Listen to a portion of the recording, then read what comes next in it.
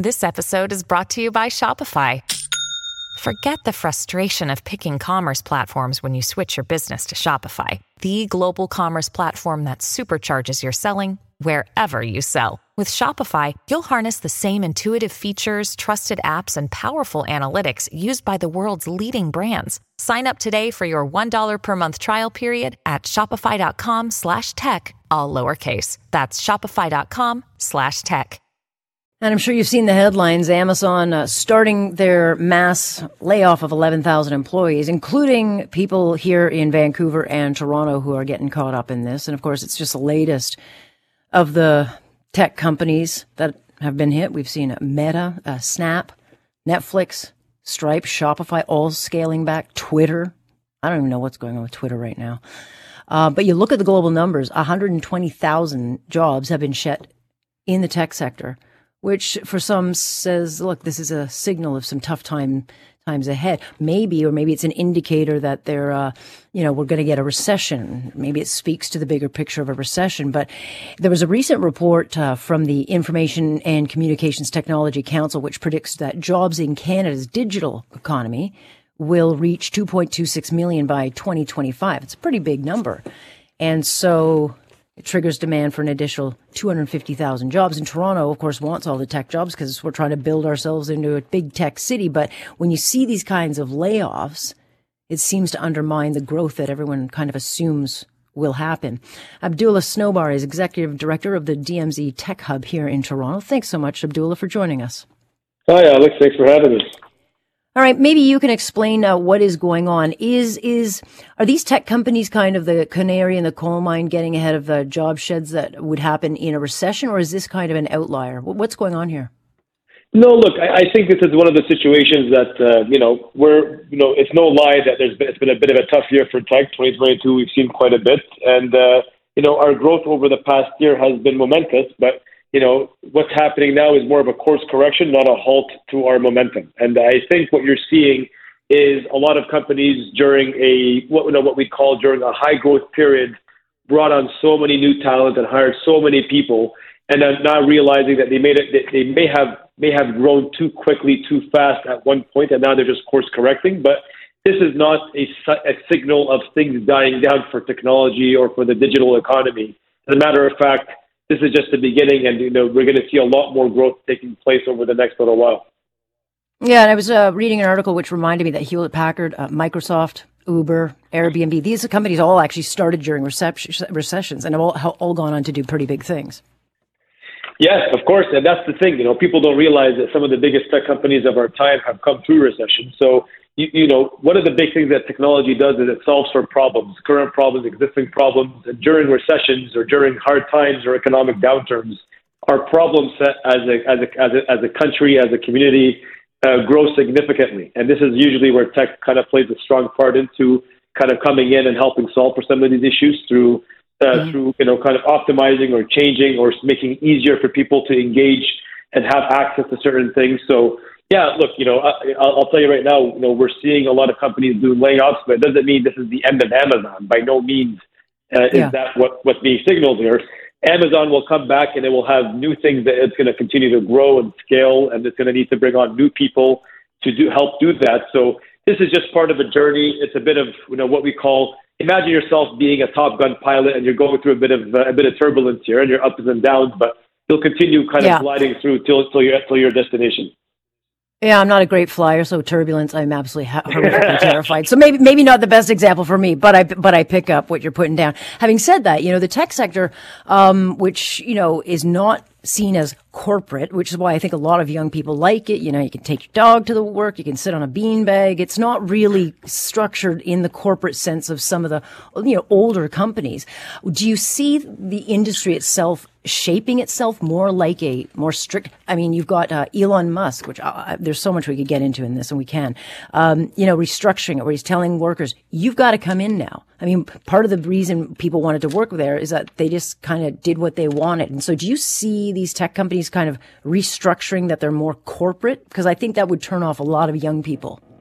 Well, look, it's less corporate, Alex, and I think what tech has always done, that it's always maintained this like work hard, play hard mentality, and I think that's really what a lot of tech companies are maybe shifting back into right now. But look, a lot of people that are, you're hearing about these layoffs, people that are being laid off are still looking back at joining another tech company because they've committed themselves to the craft. It's a really amazing space, huge impact, big purpose, and just it kind of aligns with their values. So when you look at what does big tech typically do, or even tech startups typically do different than corporate sector, part of that is the fact that sometimes they're actually able to offer really good competitive salaries, great benefits, a phenomenal corporate culture, which means the socials and sometimes the flex hours, and being able to kind of be able to have equity in the company and be able to kind of grow from like a 5-person to 20-person to 100-person company.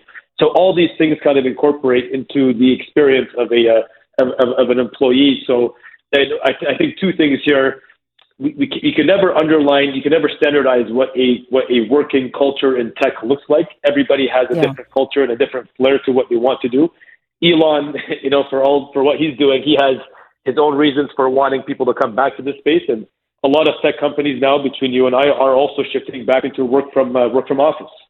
Some people are remaining flexible. Some people are doing hybrids. Some people are saying this is going to be a 5-day work from office kind of culture. And I mean, I guess sometimes you can say it depends on the industry, but it really comes down to the each individual company. Yeah, no question about it. We're in transition there. Meanwhile, and maybe look, I'm not a techie person at all. I'm just not. I'm an older person, so I just look at this and I'm like, what? And I hear Twitter's going to go out of business, and people are freaking out. And I'm looking at going, this would be great. I think we'd be so much better off if Twitter went away, because people are just so nasty on it now that it's like, I'm like, maybe this would be a good thing. But where do you see Twitter going? I mean, we've seen these mass resignations. You've got Elon Musk coming out and saying, look, it's all exaggerated. Everything's going fine. Where do you see this? Because while I would love to see it go the way of the dodo birds, I'm not so sure we're going to get that lucky. I don't think so either, Alex, to be honest with you. I think this is just a big, call it a bit of a restructure within the company, and a lot of what folks were used to culturally is now shifting to what Elon is trying to bring in his own culture. And you look, hate him or love him, he's built some magnificent multi-billion-dollar businesses globally. So he clearly can't just be coming into something with no plan. So I think, as much as we all, Alex, would love to see social media go away for a little bit, for sure, because it's forever even, sure, forever. In some cases, you just can't. And I think there's probably a bigger plan in play. And I think Elon and Twitter, they have, there's going to be plans in place that are going to probably continue attracting a certain market that's going to want to be a part of this channel, right? So I don't think it's going to go anywhere. But again, back to my example that you didn't like so much about turbulence. This is turbulence that exists because change is happening, and change is not always welcomed by a lot of people, for better or for worse. I can't speak to whether or not what he's doing is good or bad. I'm just saying change in general is not always welcome. So people are going to resist, and they're going to fight back, and they're going to push, and they're going to try to challenge and everything else. And this is what Elon's going through currently, as we see it.